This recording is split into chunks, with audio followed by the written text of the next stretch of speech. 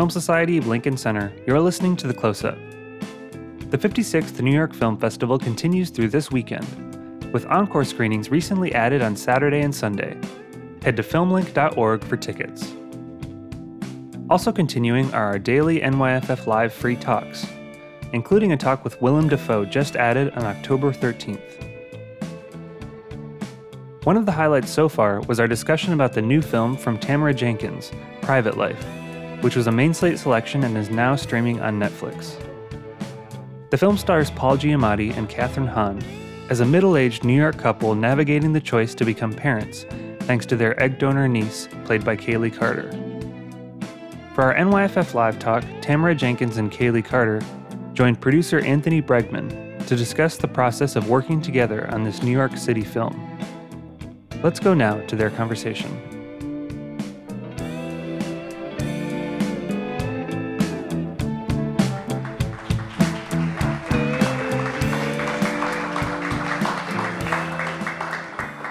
So let's start with the journey of Private Life. You have spoken in other places too that this film comes from a deeply personal place for you. So how did it start? What was the personal connection? Well, the personal connection was that my husband and I went through a whole fertility saga. Not that I was taking notes at the time, thinking this is really great material for a movie. Although I do think that there's a perverse part of any writer's kind of head where I always think that there's like a third eye and you can be in the middle, that you are weirdly taking notes even against your will somehow, but I wasn't actually doing it. And then I had a girlfriend who was encouraging me, who was my confidant sort of during that time. And when I was telling her what was going on, as a girlfriend, she said, you should write this stuff down. And once again, I said, I'm not going to do that. This isn't that. And then years went by, and of course, here I am. So I don't know when, you give yourself permission the moment that it's almost like a permission-giving moment. Mm-hmm. Something happens where, and a few things had conspired to make me write about it. One was, I looked around a couple years later and discovered that there was a whole bevy of my friends were in their own fertility dramas.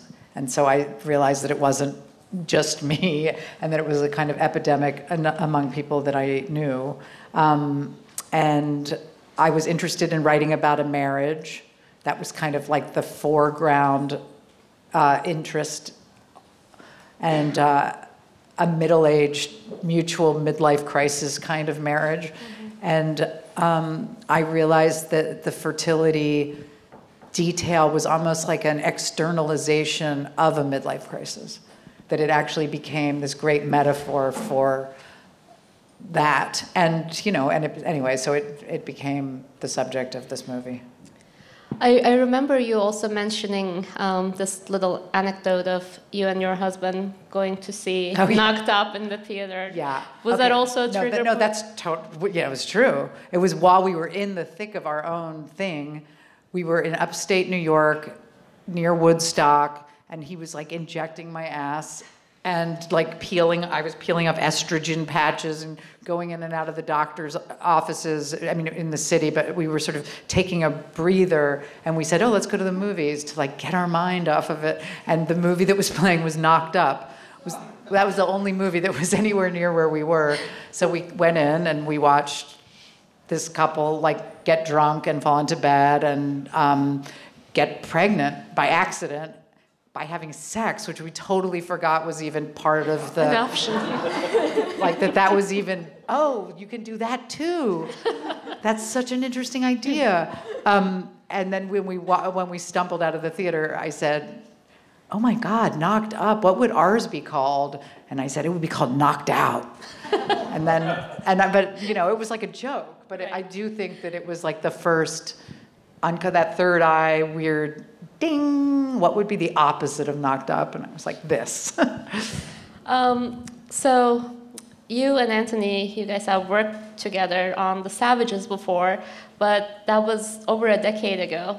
So I want to know if you two have been talking about this project at all. At what point did you come on board, or you spoke to Anthony about what you want to do next?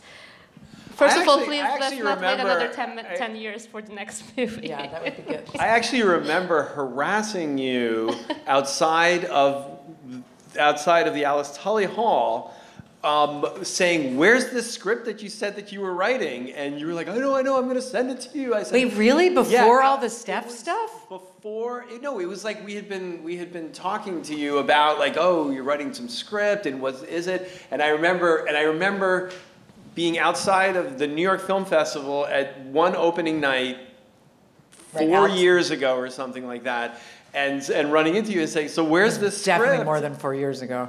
And maybe it was more than 4 years ago. I do love that But I there's a New remember York it. I Film remember. No, well, I mean, because he has I think that it sort of started because Ant has another half of himself that is the producing team, and her name is Steph Azpiazu. Mm-hmm. They're a double act. And she would call me every 6 months over the course of 10 years and say, "What are you up to?" And she was sort of like, when you sort of think you've like, nobody even knows that you're alive anymore and that you'll never make a movie again, she would call up and say, "You know what? I just saw The Savages on HBO and I just couldn't stop watching it." But like, she was just always this very nice person that would check in with me. And anyway, she was checking in and she said, "What are you doing?" And I said, "I'm writing something privately, and very privately." And I rented an office, and I really was like my husband and I actually had a child. After we had the child, we did some writing jobs together that were so ill-advised because we had become parents, and then we were co-writers, and it was just like, don't do it.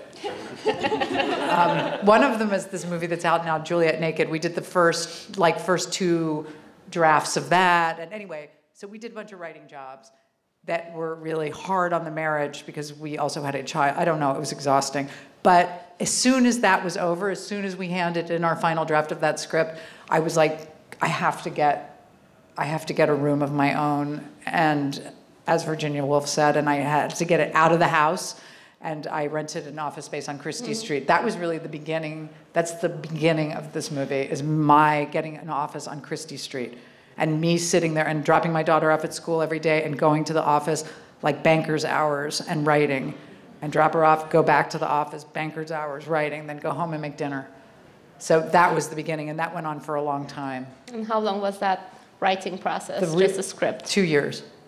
But they started calling before the 2-year mark was up. But I do love that there is a New York Film Festival connection, that you remember the conversation on one of those opening nights. In fact, I may have actually been on the phone with Stephanie, who I've worked with for 18 years, 19 years, and who lives in California now. And I'm on the phone with her 8 times a day. And I think I was probably on the phone with her as I was walking up to the screening outside of Alice Tully. And I was like, "Oh, there's Tamara," and she probably said, "Ask her about the script." Yeah, they had to lure it out of me, Steph, because she kept saying, "I'd love to see it." I said, "Well, it's not finished, and it's just this thing, and I'm just doing this thing," and I just felt very private about it. And then it was very seductive, and then I said, okay, I'll send you what I have. And at that point, it was 71 pages. 71 pages, and it was the first act. It was very long. I think it was right up until you showed up, but we didn't know you were there. It was 71 pages? Oh, it was really long. It was a 200-page first draft. It was 71 pages, and we're like, "Oh, that's great." And then it's just like it's the first act, and scripts are traditionally 100 to 120 pages, and they're 3 acts, so you can do the math. Where like the 71 pages of the first act, you say, "Okay, well, that's a miniseries." Somehow, I remember being stuck because your character showed up. I love how now but when I was writing before, it was a 3-dimensional human. But I remember kind of coming up to the Sadie idea and being really kind of frozen and scared about writing a 25-year-old and not wanting it to sound or be like a 25-year-old written by a 50-something-year-old. I was very worried about it.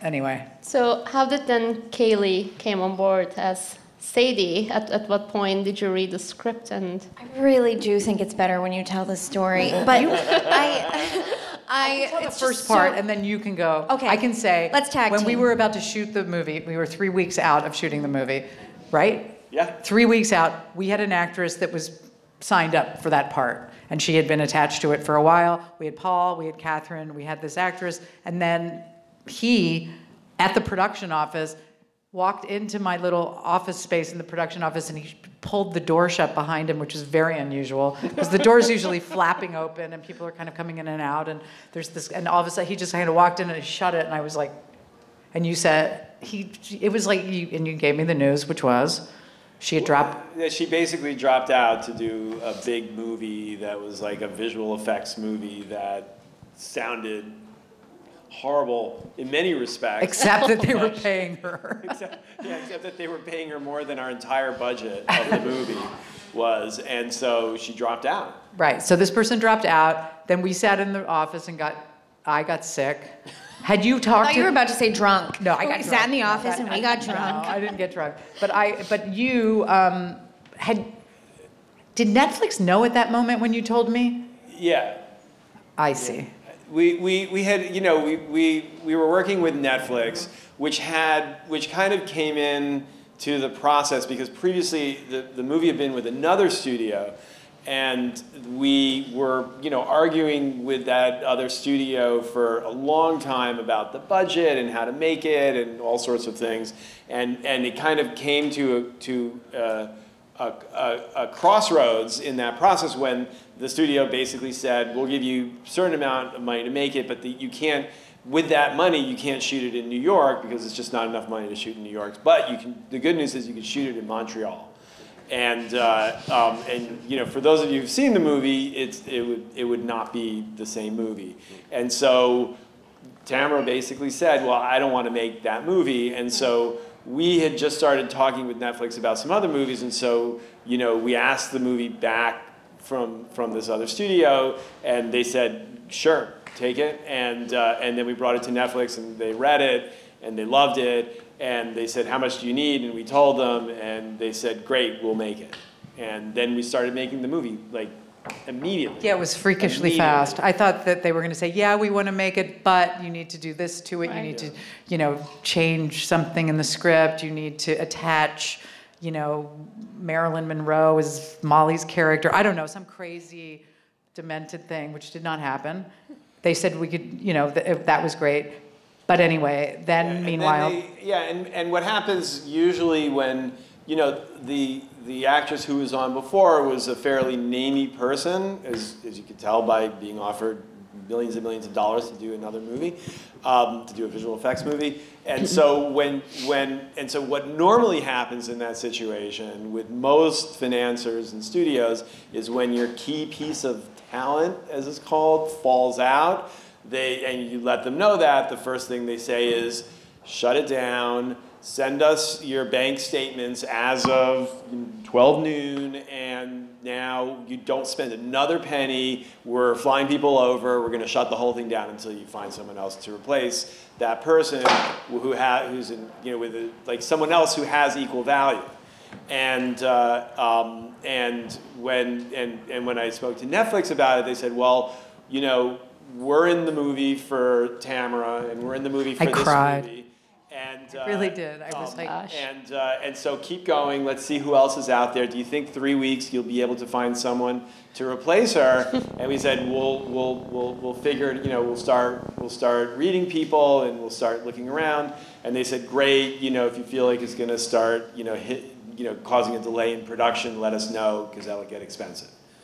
And so when I went in to talk with Tamara, I had that, so I was like, that was in your back pocket, yeah, because he said the bad news is Yeah. so and so dropped out. The good news is that Netflix is not pulling the plug, because that's exactly what I thought. Right. That's why he shut the door. I was like, he shut the door because they're pulling the plug, because I'm not going to be able to make this movie because we don't have it. But that's not what happened. So instead, we had this great casting director named Jeannie McCarthy who went 100 miles an hour and auditioned every person that was between the ages of 20 and 29 in New York and Los Angeles. Yeah, and it was very, very competitive. Obviously, the part's a great part, and everyone was vying for it, including some fairly famous actors.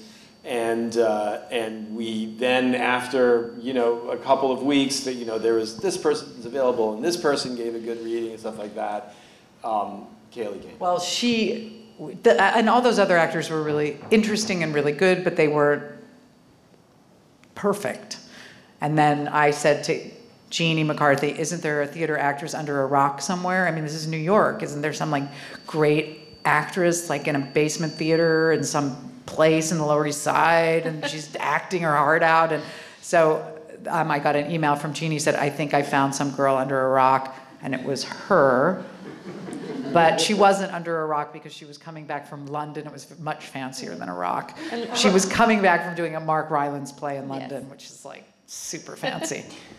But the fanciness was part of the fear upon getting back. I had been putting myself on tape as you do, trying to get the next gig while I was in London, and I was reading every action movie that I knew the really namey people would be getting, and I didn't want anyway. And then I was reading just script after script of horribly written young women. Just floods of can I have the car keys, and so-and-so's girlfriend that appears and changes his life. And I just was getting to a really dark place upon returning from London and read this script and thought, that's a long shot, but it seems, I think I said to my significant other, it seems like they might be in a tight spot because they're filming in 2.5 weeks. So something must have gone awry. And at that time, I had solved somebody else's casting conundrum in a more recent way. And he said, well, that's fine, you're the closer. And I was like, what? And he was like, when people have an issue, you come in and problem solve. That's your skill set. So I was like, yes, that's me. I'm fixing it. I'm going to solve the problem. They clearly have a problem. Because I could not believe that not every person in New York City, in LA, in the world was not trying to get this part. Well, they were. And they were. I didn't know that part, thank God, because if I had heard 80 to 100 other people, I would have been... We read 150 people. Is that true? Yeah. I keep saying... I've been saying 80, because I... No, it was 150. I remember sending Netflix these pages and pages and pages of names. Binders of women. Sorry. But also... You say Binders of women. That's really old. It's really old. Good reference.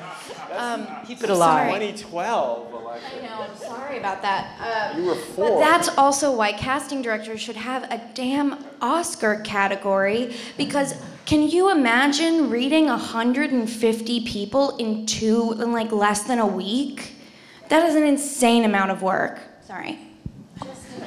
I get so angry when we talk about the fact that there's not an appropriate appreciation for casting directors. That conversation is something that we have every year. There should be a category, I agree. One of the defining qualities of this movie and your script to me is how seamlessly and how organically you switch from drama to comedy. I've seen this movie twice, and both times I found myself crying and then laughing and going back to crying. So what is it like for you to kind of trying to keep that balance in check? And I think, Kayla, this is a question for you too. Doing your comedic timing and then your kind of stretching your dramatic muscles. How is that process for both of you guys? Well, I think that I never think of them as separate.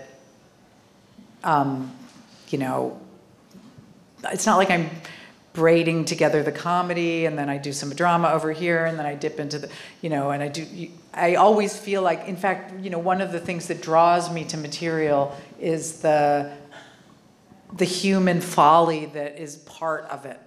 So, and even though it's a subject matter that's, heart-wrenching for people or whatever. It's the fact that those two feelings can coexist in this, because it's a very extreme situation that the people are in, and it pushes them to behave in ways that are not proper.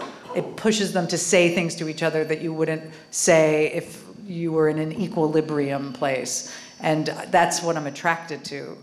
That the situation pushes them emotionally in ways that makes them act in a much more flayed way, an uncivilized kind of way, inappropriate, in what would be considered inappropriate in a certain sort of way, the way you're talking to your spouse or whatever. So anyway, that's,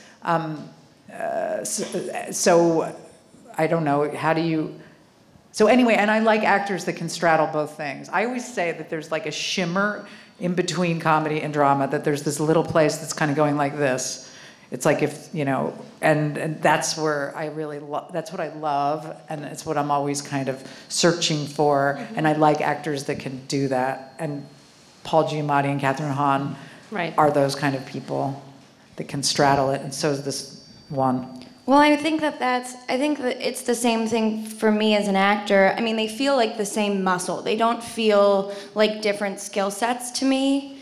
And I don't approach characters differently if it's a comedy versus a drama. It feels more like a dimmer switch, like you just have to, pull back a little bit or commit a little bit. I think you have to commit a little bit more to comedy, actually. I think you have to be very willing to make an ass out of yourself, which I think is why Paul and Kathryn and I are so good at it.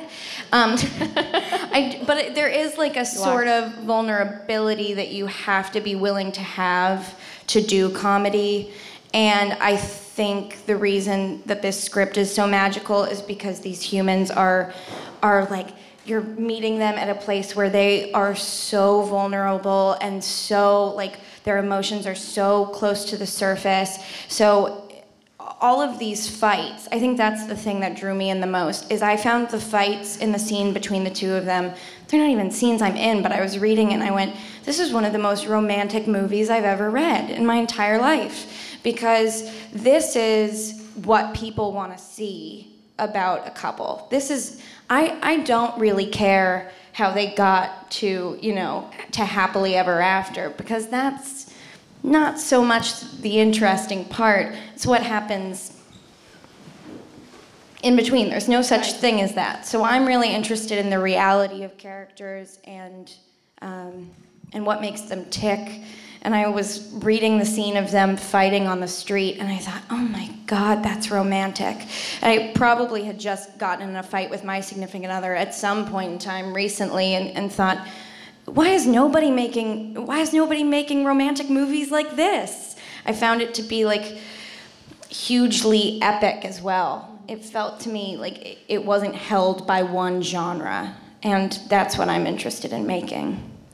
So what was the dynamic like between the three of you, Paul Giamatti and Kathryn Hahn, getting prepped for the movie, and then while... Can I say one thing that was kind of interesting about it on a meta level? Because Kaylee was less experienced than Paul and Kathryn, there was something built into the fact that she was this sort of newcomer actress working with these veteran actors that almost matched the story of the movie. In other words, she looked up to them. Right. She was sort of, she has this kind of romantic, in the story, a romantic relationship with these, Uncle Cool and, Aunt Rachel. They're her, what she says, art parents. You're my art mom and you're my art dad. And in a way, it sort of felt like that in a certain, Yeah. No, in real life, it felt that way. It did, and I saw their chemistry, and so I was immediately nervous because they seemed like they had known each other for 20 years, and they seemed immediately like a married couple, and I realized that this was sort of like a gonzo concept to put me in, that it was, this relationship was becoming three-pronged, and that could really weird people out, and that the chemistry had to be so right. I was acutely aware of that. And acutely aware of my luck being seated opposite those two people and looking at their faces.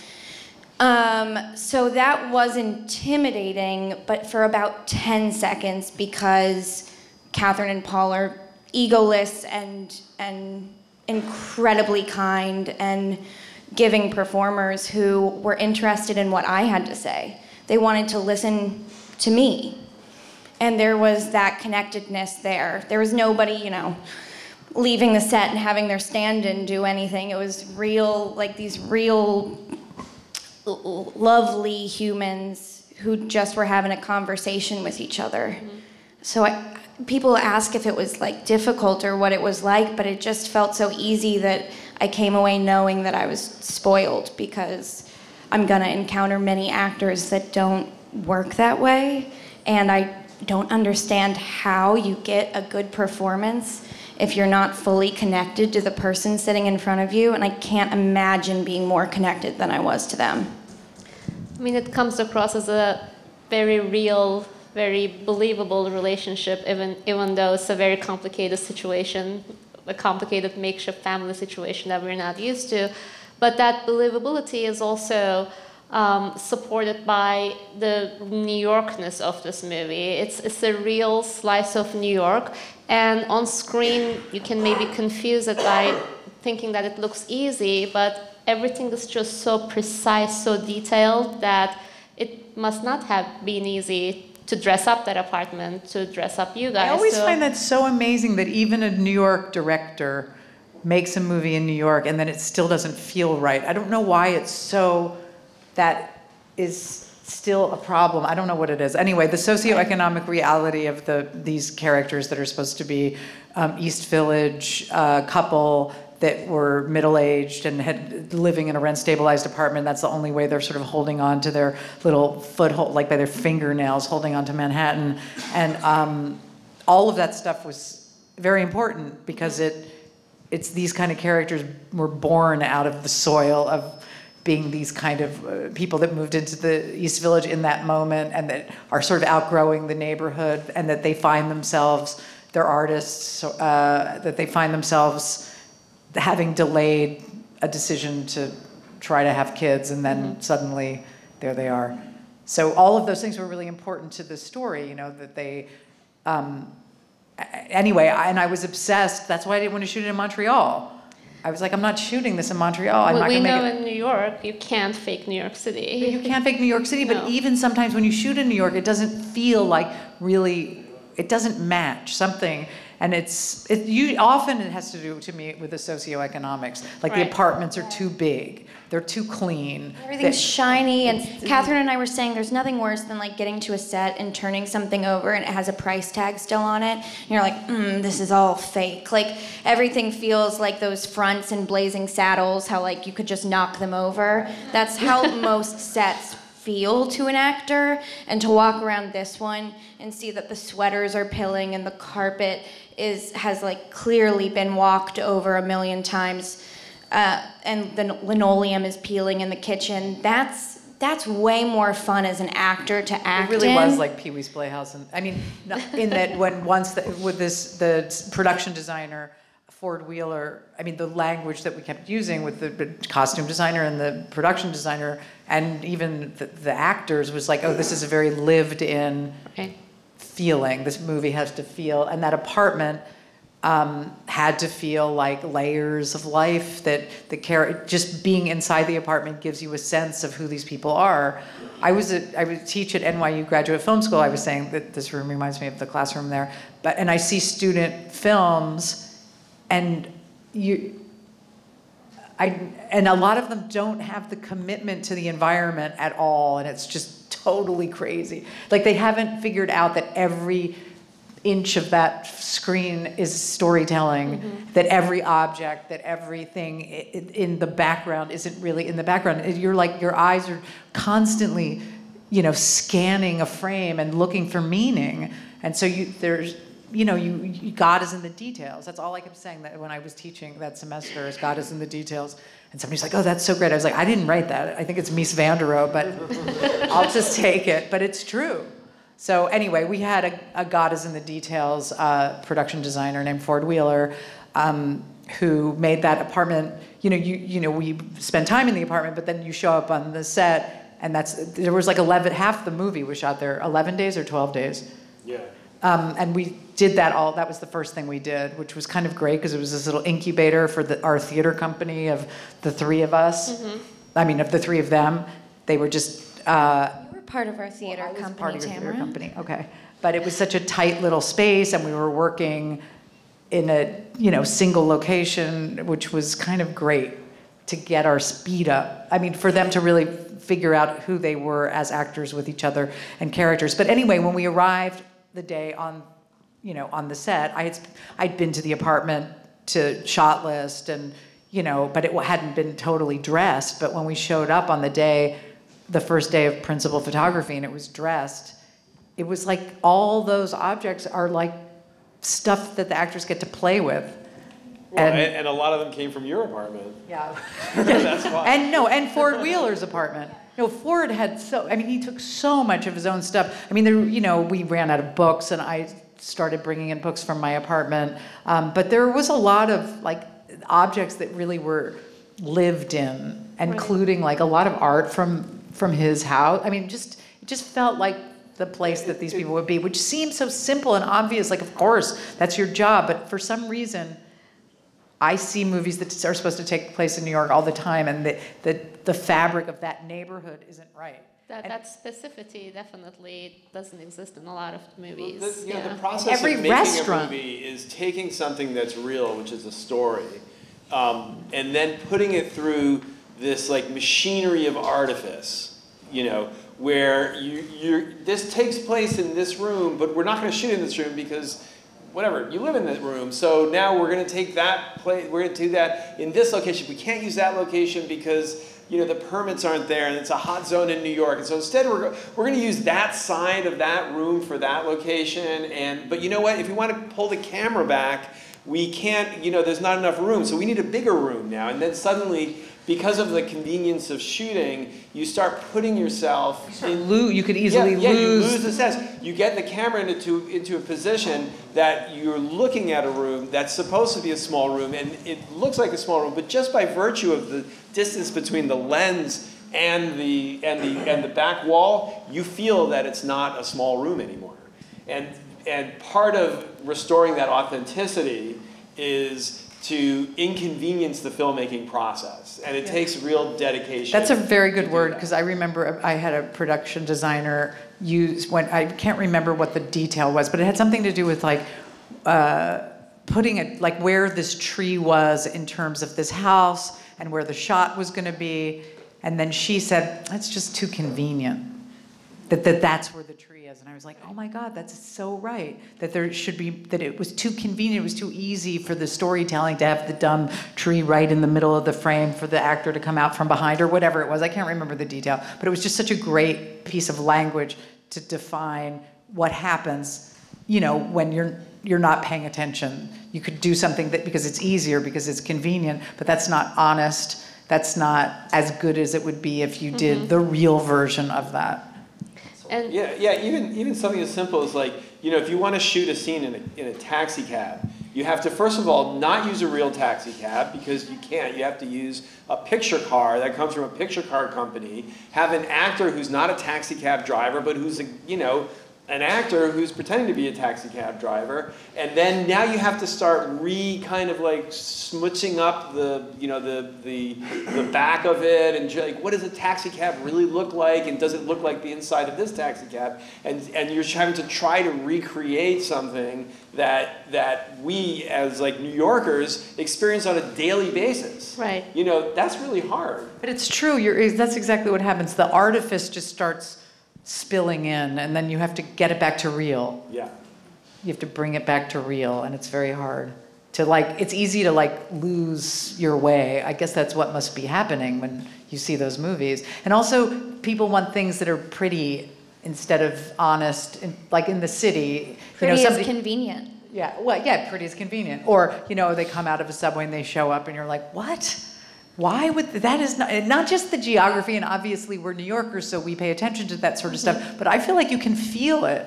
And so I'm obsessed with it. And every restaurant in the script was written. I mean, there's like 3 restaurants, and they were all neighborhood restaurants where these people would go if they lived there. And I wrote them into the script, and we got them. And our locations guy was like, I've never met a director that was so like. I went to every restaurant, talked to every maitre d', then talked to the owner of the restaurant. That made I was like making deals with all the restaurants because I really didn't want to just have some, random restaurant that just happens to be convenient and easier, and maybe it's a little cheaper, or it's closer to this other location that we need to shoot on that day. It was very inconvenient, but we ended up using all those spaces, and it just feels real. And to your earlier point about honesty, I really appreciate that in your food scenes, people are actually eating the food as opposed to pushing it around and playing with it. That's a huge pet peeve of me. Stop eating in this movie. She eats so much. I don't stop, but it is a huge pet peeve of mine when too. people just push their food around a plate there's nothing that annoys me more as an actor than seeing that. And I had brought up to Catherine, there's a scene in the first season of Transparent where they're eating ribs. And it's one of the most beautiful scenes because every person at the table is gnawing on bones, and they have sauce on their hands, and it feels like, I remember it still to this day because barbecue or something. Yeah, they're eating ribs and they're just going to town. And I was like, that's enjoyable to watch. Watching someone push their food around a plate and pretend to have a conversation is not fun to watch. But there's definitely a lot of that pasta scene. Jesus. Oh my God, you had to shovel a lot of pasta. Yeah. Before we turn it over to the audience, I have one last question about not the apartment, but other locations. A lot of it is in clinics and fertility centers. Were there actual locations? Did you have any trouble getting them involved since it's such a private?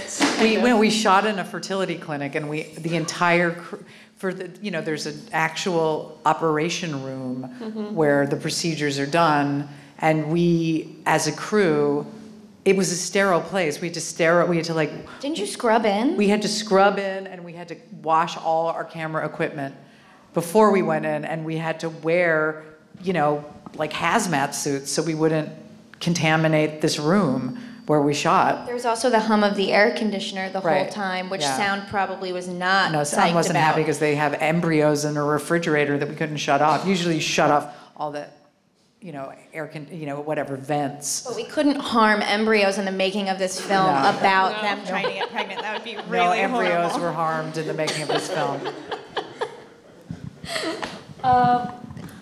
Let's turn it over to you guys. Yes.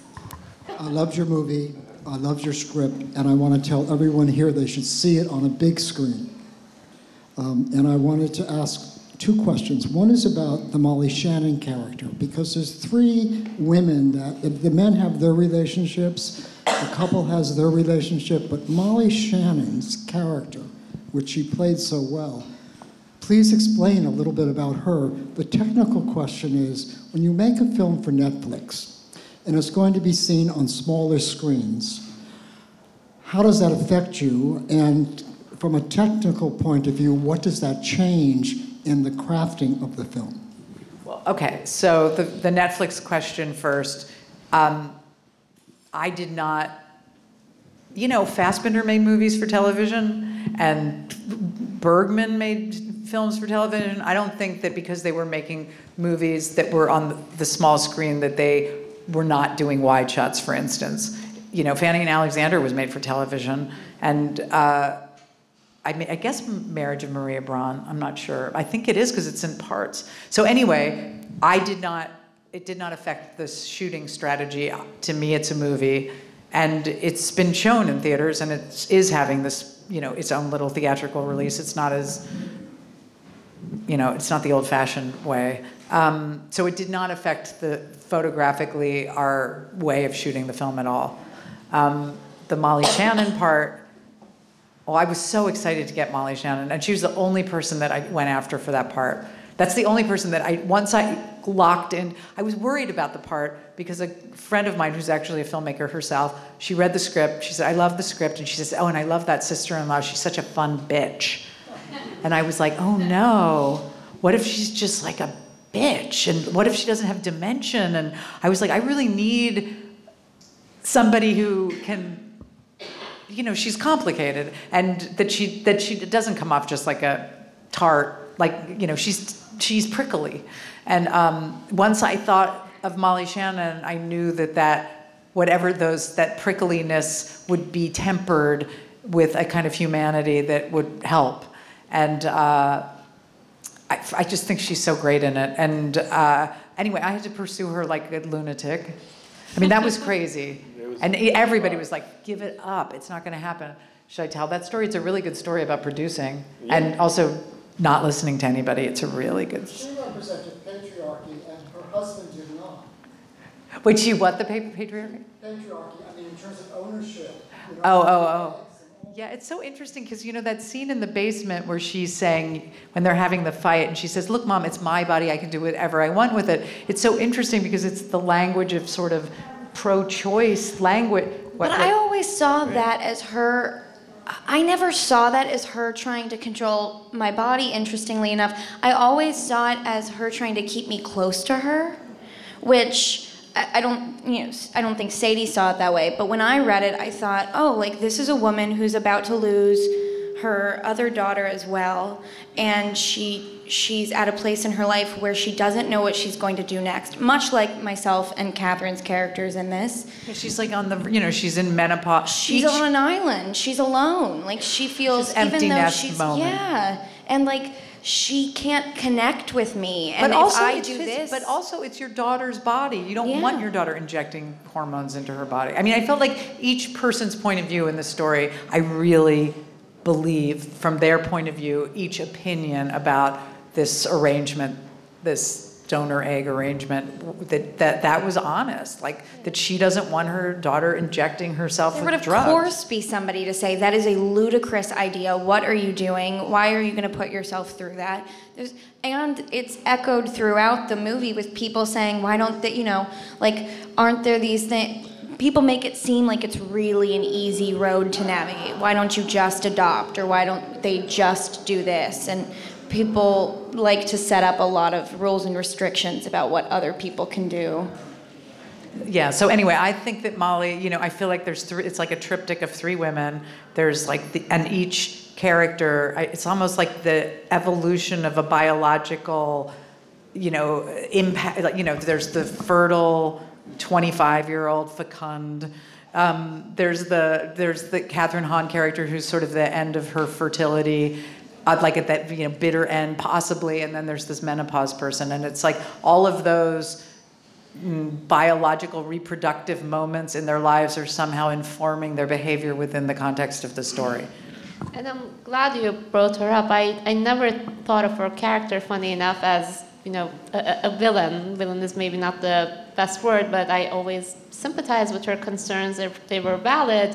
And I like that there were three generations of different women from different social and economic realities. I think the script also had that great dimension. Watching it as a woman, I could actually, just like you, see where they're all coming from. Right. So, yes. I just wanted to first say that I really loved it. And I also just wanted to say that, Kaylee, you're amazing.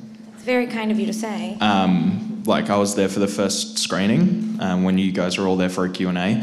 And when you were just up on the balcony and you were just soaking it in, you just seemed really happy, and you really deserved it because it was a great performance.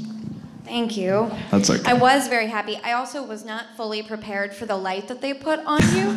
And so when it came up, me and Catherine were like, what's happening? And then someone showed us pictures of it, and there's one of them where she's grabbing my face, and none of them were looking the same way. We're just all sort of in mania. My question is, as someone who's writing their first spec script, I was wondering, as a writer, as a writer and a producer, what do you think is the hardest part about getting your work out there? Well, I think the hardest thing, period, is writing. Just the act of writing is the commitment and the patience and intensity and I don't know, the ritual of it. I don't know what your writing style is in terms of, but the daily practice, I guess that's the best way of putting it. The daily practice of writing is like, I don't know, just the key to life. You have to show up at the desk. So the hardest part, so that's the hardest part. And producing a script that you're proud of, that's the hardest part. And then there's this whole other thing, which is leaving your little room and trying to, get it out there in the world. I'm probably not the best person to talk about that part. Because now I'm old and I know people that are, I have a little community of people that I would be like, oh, maybe you should look at this. So I don't have to do it so nakedly. Like the very first time is so naked. You're like, I don't know. You don't know who to trust. That stuff is really hard, but maybe he can talk about that part. Well, in terms of getting work out there, I think the hardest thing is just having a script, because there's a lot of scripts out there and it's very hard to get it through all the different layers of readers and agencies and everything. And what, it'll be kind of weird being on this panel and talking, approaching it this way, but there's like an element where I think the best way to get a script out there is to make a movie, and that way you have you have the movie that can speak to itself. And obviously making a movie is not an easy thing, but the best way to make a movie is to just find ways to get them made at any level and at in any way possible, which can actually be a lot cheaper than it feels like. Making a movie can be on your iPhone, and you can edit it on your iPhone, and you can then put it up on YouTube, and then you've made a movie, and you can start getting stuff done that way. And that way you don't have, like, not everything has to be perfect. And not everything has, especially when you're trying to find your voice, and you're trying to find your audience, and you're trying to find collaborators. And the best way to find collaborators is just start doing something and see how it can come together. And I don't think, I think like it's a, and why I say it's a weird thing on this panel, because obviously, Tamara worked for years and years making a movie that don't trust me, trust the New York Times, is quote unquote perfect. And I think that's like a luxury that you can have when there is like a certain, you have a certain amount of momentum behind you, and you don't, and you've broken through to a certain degree. But in terms of trying to break through, I think going out there and finding a way to just get things made and make mistakes and make things that aren't that don't take 5 years will help you develop yourself as a writer, will help your work get seen by other people, will help you create a community of people that you can make movies with, will create your future collaborators. And I think that method is undervalued now because people don't like to make mistakes. Hi, I really loved the movie too, and the actors were, I loved so much of it, so many different aspects of it, and I was wondering, I also thought it was beautifully photographed, and I was particularly aware of your eyes at certain times, which were I know exactly what shot you're thinking of. Yeah. And it was so related to your character, and so I was wondering what you shot on. And well, we shot on a very cam, so it wasn't shot on film. The cinematographer, I think, is amazing, and his name is Christos Voudouris, and we had a very great. I just thought it was just a perfect collaboration in terms of our sensibilities mushing. He does his own. I always think he does like his own camera work. He's like the truest sense of like his eyes being on it. Yeah, so when you make a movie, there's, in the union sense of making the movie, you hire a camera operator, and then there's the cinematographer. So he's European. Europeans operate their own cameras a lot, most of the time. So there's something very specific about what that feels like when the DP, the cinematographer, is handling the camera himself, because he's in the soup with us. He's not back here telling somebody else what to do. It becomes very removed. Anyway, there was something very immediate about that. So we shot both handheld and on sticks and, dolly. That was part of our collaboration from the beginning, that we were going to mix those two styles. that we were going to shoot a lot of single kind of master takes without standard coverage in many cases. And you know, has a really gifted eye his composition sense is amazing. Like He was very connected to the actors. Very connected to the actors. And also weird. He's like weird. I don't know, I've used this example a couple of times. You'll say, okay, so we're going to set up on Paul's single here. Then you turn around, and this is, for example, Paul is lying in bed, and there's music thumping upstairs, and it's before he has that big fight with Catherine about, you know, I'm kind of glad that it didn't work, and are we ever going to have sex again, and that whole big scene in the bed. So I'm like, okay, so we're going to start here. Paul's going to be lying down. He's going to be staring at the ceiling. Then I turn around, then I look, and Christos has framed it, so Paul's kind of like falling out of the bottom of the frame instead of, you know, symmetry, which is what normal people do. They think, oh, it's just symmetrical and it's going to be right on, it's going to be right in. He is so expressive, compositional. And I just turned around and I was like, that is so beautiful. And so he has this great, and it's how I found him. I could see just a couple of movies. He shot one Yorgos Lanthimos movie, which is like one of the early non-famous ones, called Alps. He shot a movie called Love is Strange by, I love that movie. And it's very simple and minimalist. Ira Sachs, thank you. My brain just went like Ira.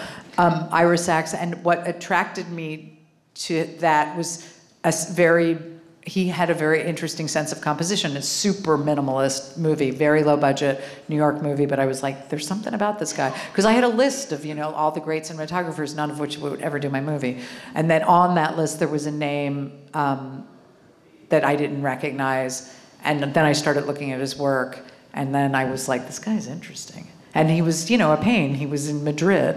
He wasn't like in New York, which was a whole thing that wasn't. Originally, we were going to use a, you know, New York DP.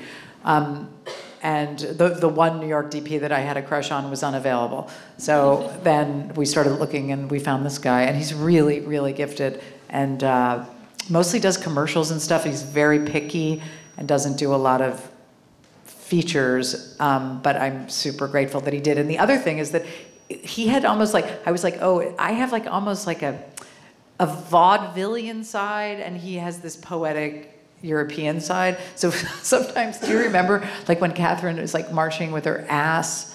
You know, that scene where Catherine marches past and like bends over and scrubs.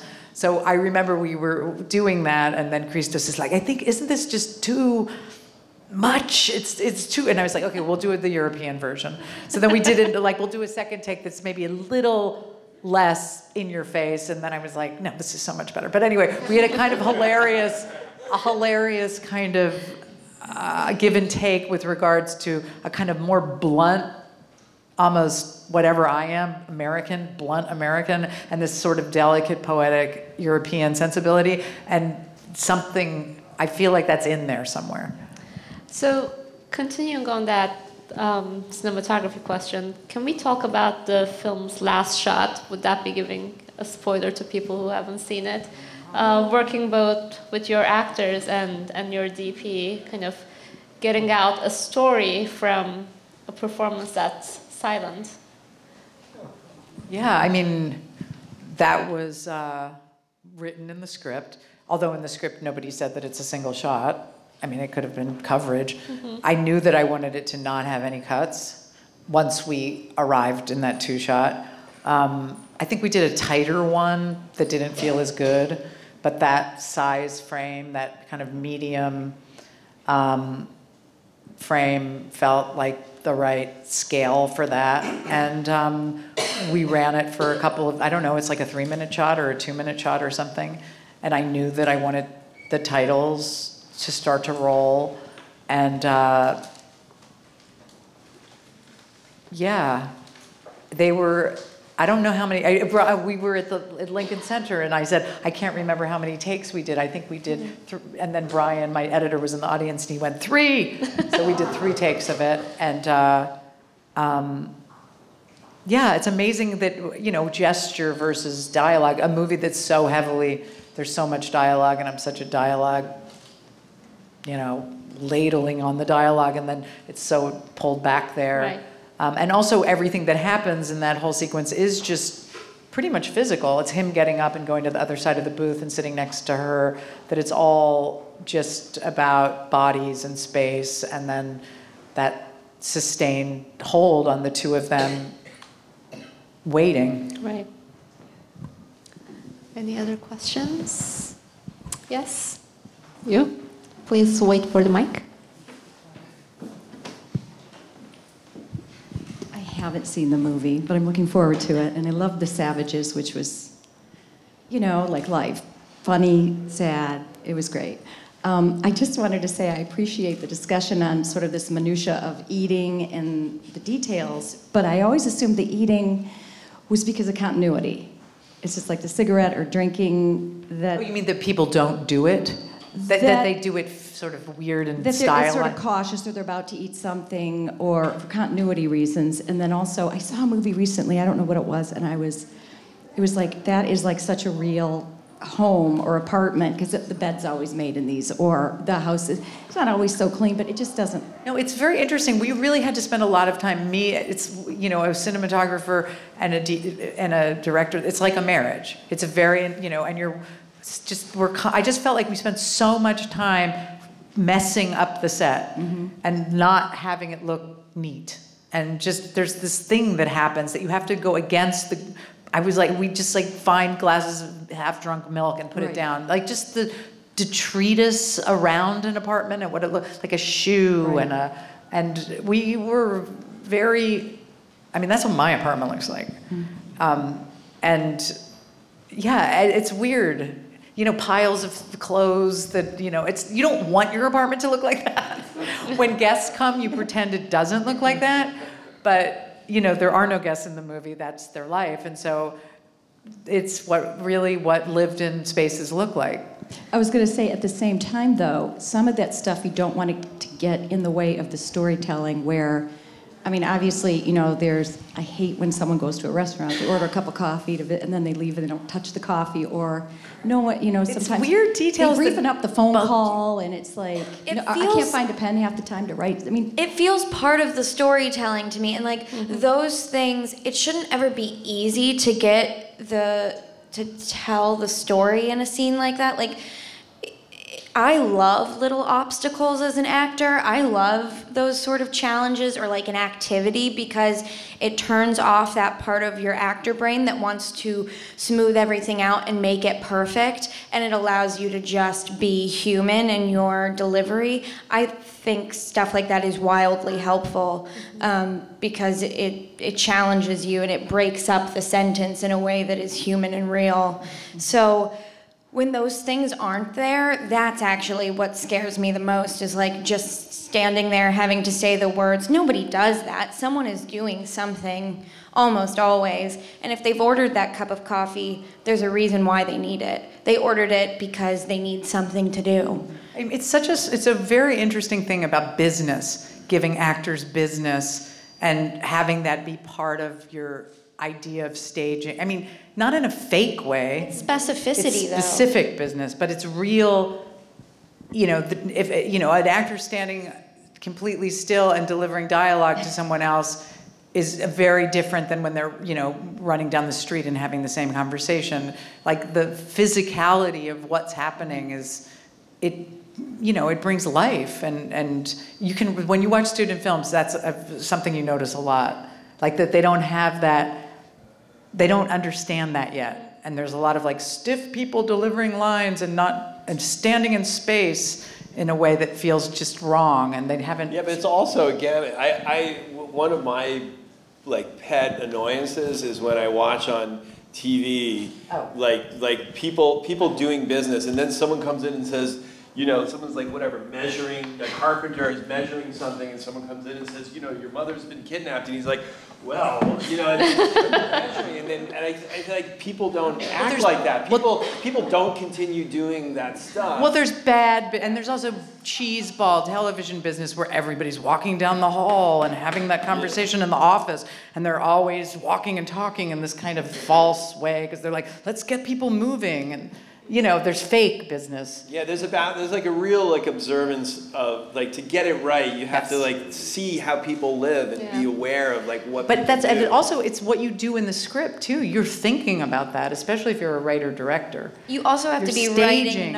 You also have to be writing three-dimensional humans all the time, so that the business that you're giving them doesn't feel fake. Because that's one of the first ways as an actor that I can see in a script that this person just added these characters to support another person's story or to, just like bolster whatever they're trying. They're like, oh, this person is a plot device. Humans are not plot devices. Mm-hmm. So if you're building a story like that, then every piece of business you give that person is fake because they're not a person. And that humanness and absence of fakeness, I thought, was really, really evident in the clothes, in the hair as well. I love one of your lines in the movie.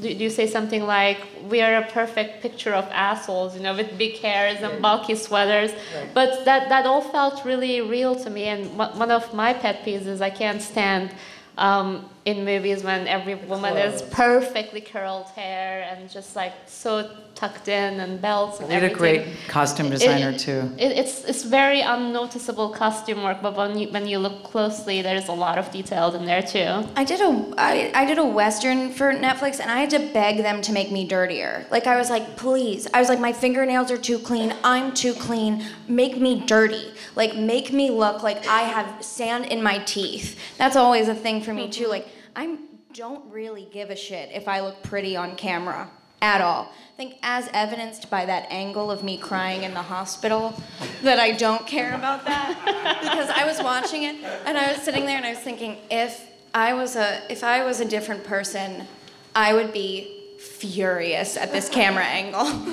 because it's like literally every chin and like the worst crying faces. But I don't trust pretty criers. I don't trust people who are afraid to get ugly. I don't trust them as actors. Right. And so the second I see that, I turn off in a movie. So every single thing that was happening, I was like, yeah, Catherine's hair was always like in various states of disarray, but it like seemed to match the various states of disarray that she was in. Mm-hmm. It always felt like if she was running out the door somewhere, like she made a joke that there's a hairbrush with hair in it in every single room of this apartment, but she never once brushed her hair from looking at that character. The hairbrush was there as a suggestion. There was like multiple hairbrushes with someone's hair in them, but it was not Kathryn Hahn's. How are we doing in time? Okay. Let's take one question here. Hi, I didn't see the film yet, but I'm a filmmaker. I'm curious about your editing process. Oh, I've worked with a great editor. His name is Brian Cates, and it's our second film together. And I don't know, I don't really like assemblies. I don't know, that's like the first thing. They're pretty horrifying. That's the first time that the editor puts the film together and you weren't there selecting all of your takes necessarily. It's a really sickening thing to witness when you kind of finally get off the set and you sit down and you watch your movie assembled without your eyeballs. And anyway, it's the most humble. They say that I think it's Coppola who said, wasn't it Coppola who said something about that the movie will never be as good as the dailies or as bad as the assembly. Yeah. Yeah, the assembly is pretty horrible. And it's also so humbling. And it's like the first thing that happens when you get there. And you're just like, oh my God, that's what we made? That's what was going on? So, I'm a freak. I like to sit there every second. And not all directors do. Some people give notes and leave and go out and then come back. But I sit there because the sort of meditation of sitting there and watching the footage flying by, I feel like I get ideas and I don't know, I have to go under the spell of the movie and I sit there every day with him all day and then we leave at night. So I know a lot of directors like that. But I also know the ones that give notes and leave and do other things. But so I'm one of the annoying ones that sit there all day. Any other questions? There you go. Question, I guess. So, like, I just saw it at the IFC. You were at the IFC? Well, I was there Saturday night. Oh, okay, because I just did a Q&A there, but that was Sunday. I'm Yeah. glad you saw it there. Yeah. But then I'm confused. So it's playing on Netflix as a full movie, or is it? Yeah, no, Netflix, it's a simultaneous, it's at theaters only for, I don't know, a week. Yeah. And it's also showing on Netflix.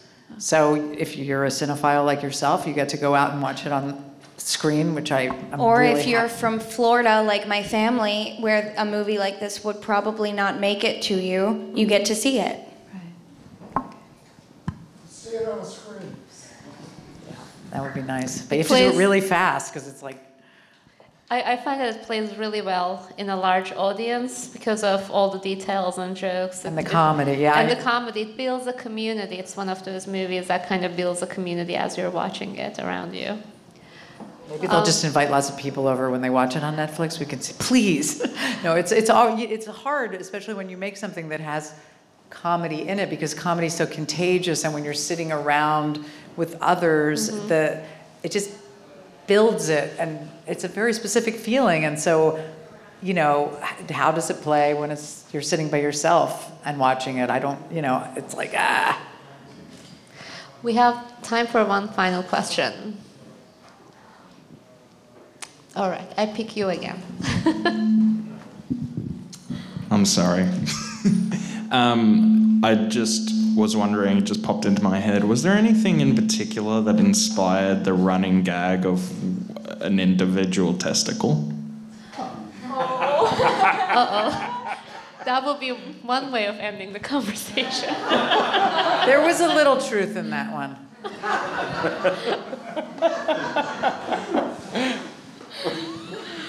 So this is quite a note to end the conversation on. A little truth. Let's not dig that. But the idea that it was something that was repeated was like, because this, you know, I remember scribbling down a note to myself, oh my God, it's like a biological battle of the sexes, that there's this kind of blame-a-thon occurring. And so that became, you know, because when men and women go through this, you know, the assumption is that it's the woman's problem because it's her old eggs or whatever. Catherine talks about, she says that, it's my old eggs, and then there we were. And that there's this kind of, what is it? It's you know, it's like passive aggressive. I mean, it's like she's saying, but there's this kind of, there's a lot of passive aggressive anxiety, you know, stuff going on. There's a lot of subtext. And so she's spitting this out, and kind of him feeling like she's saying it so much. Like, God, why do you have to say it so much that I have one testicle? Like, what are you, you know, they're under, so there is that. There's that. That's the real reason that it's being used, and that she keeps kind of, and it's I don't even know how conscious she is. You know, but that she keeps saying it, and he's like, enough already with the one. I mean, she's like, they're doctors, they need to know. I know, but like she's almost like, because she's mad that it's not working, and she doesn't want to be the only one that's to blame. And that's the real reason. I found it so lovely that when he was put under pressure at that breakfast scene, that he comes out with it. No, then it's like, he's so used to that being spewed out by his wife that it's like contagious. And he's like, well, you know, I only have one testicle. And then he's like, oh my God, why did it's like she's infected him. I saw that as like, they were like a team again, and they were unified. And so he was fine talking about his own testicle because of the fact that they're on the same team. But I think but then even Catherine is like, why would you start with that? That's not a good way to start a conversation.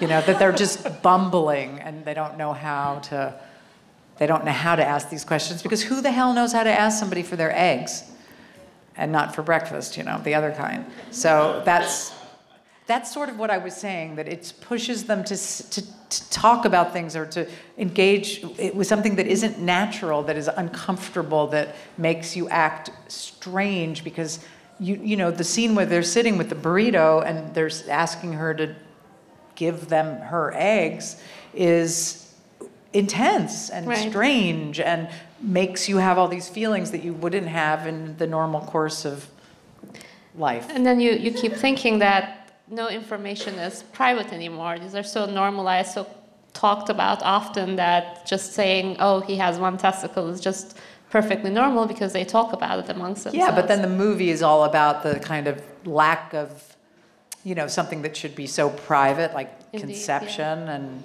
that they've been, tossed into this public realm with these very private things about themselves.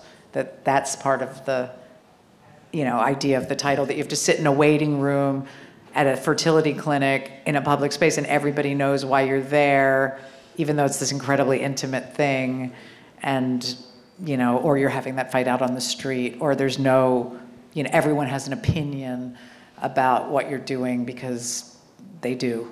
And in that sense, I thought Private Life is a really, really generous movie, just making everybody who's battling with this whispered about problem and they feel like they're not alone in the world.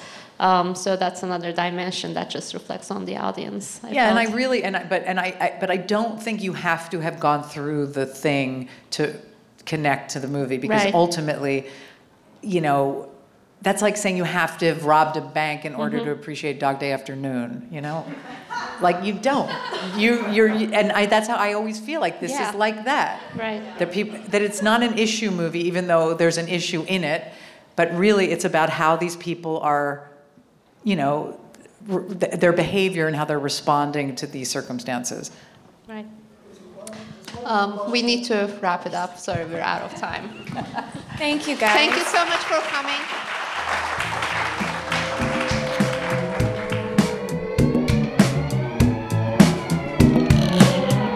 The Close-Up from the Film Society of Lincoln Center is produced by Michael Odemark. Our opening music is by Steelism. You can subscribe to The Close-Up on iTunes and Stitcher. The Film Society of Lincoln Center is a non-profit arts organization based in New York City, supported by individuals just like you. Founded in 1969 to celebrate American and international cinema, the Film Society presents year-round programming recognizing established and emerging filmmakers, supporting important new work, and enhancing awareness, accessibility, and understanding of the moving image. To learn more about what we do and support the Film Society by becoming a member, visit filmlink.org, filmlanc.org. The Film Society of Lincoln Center. Film lives here.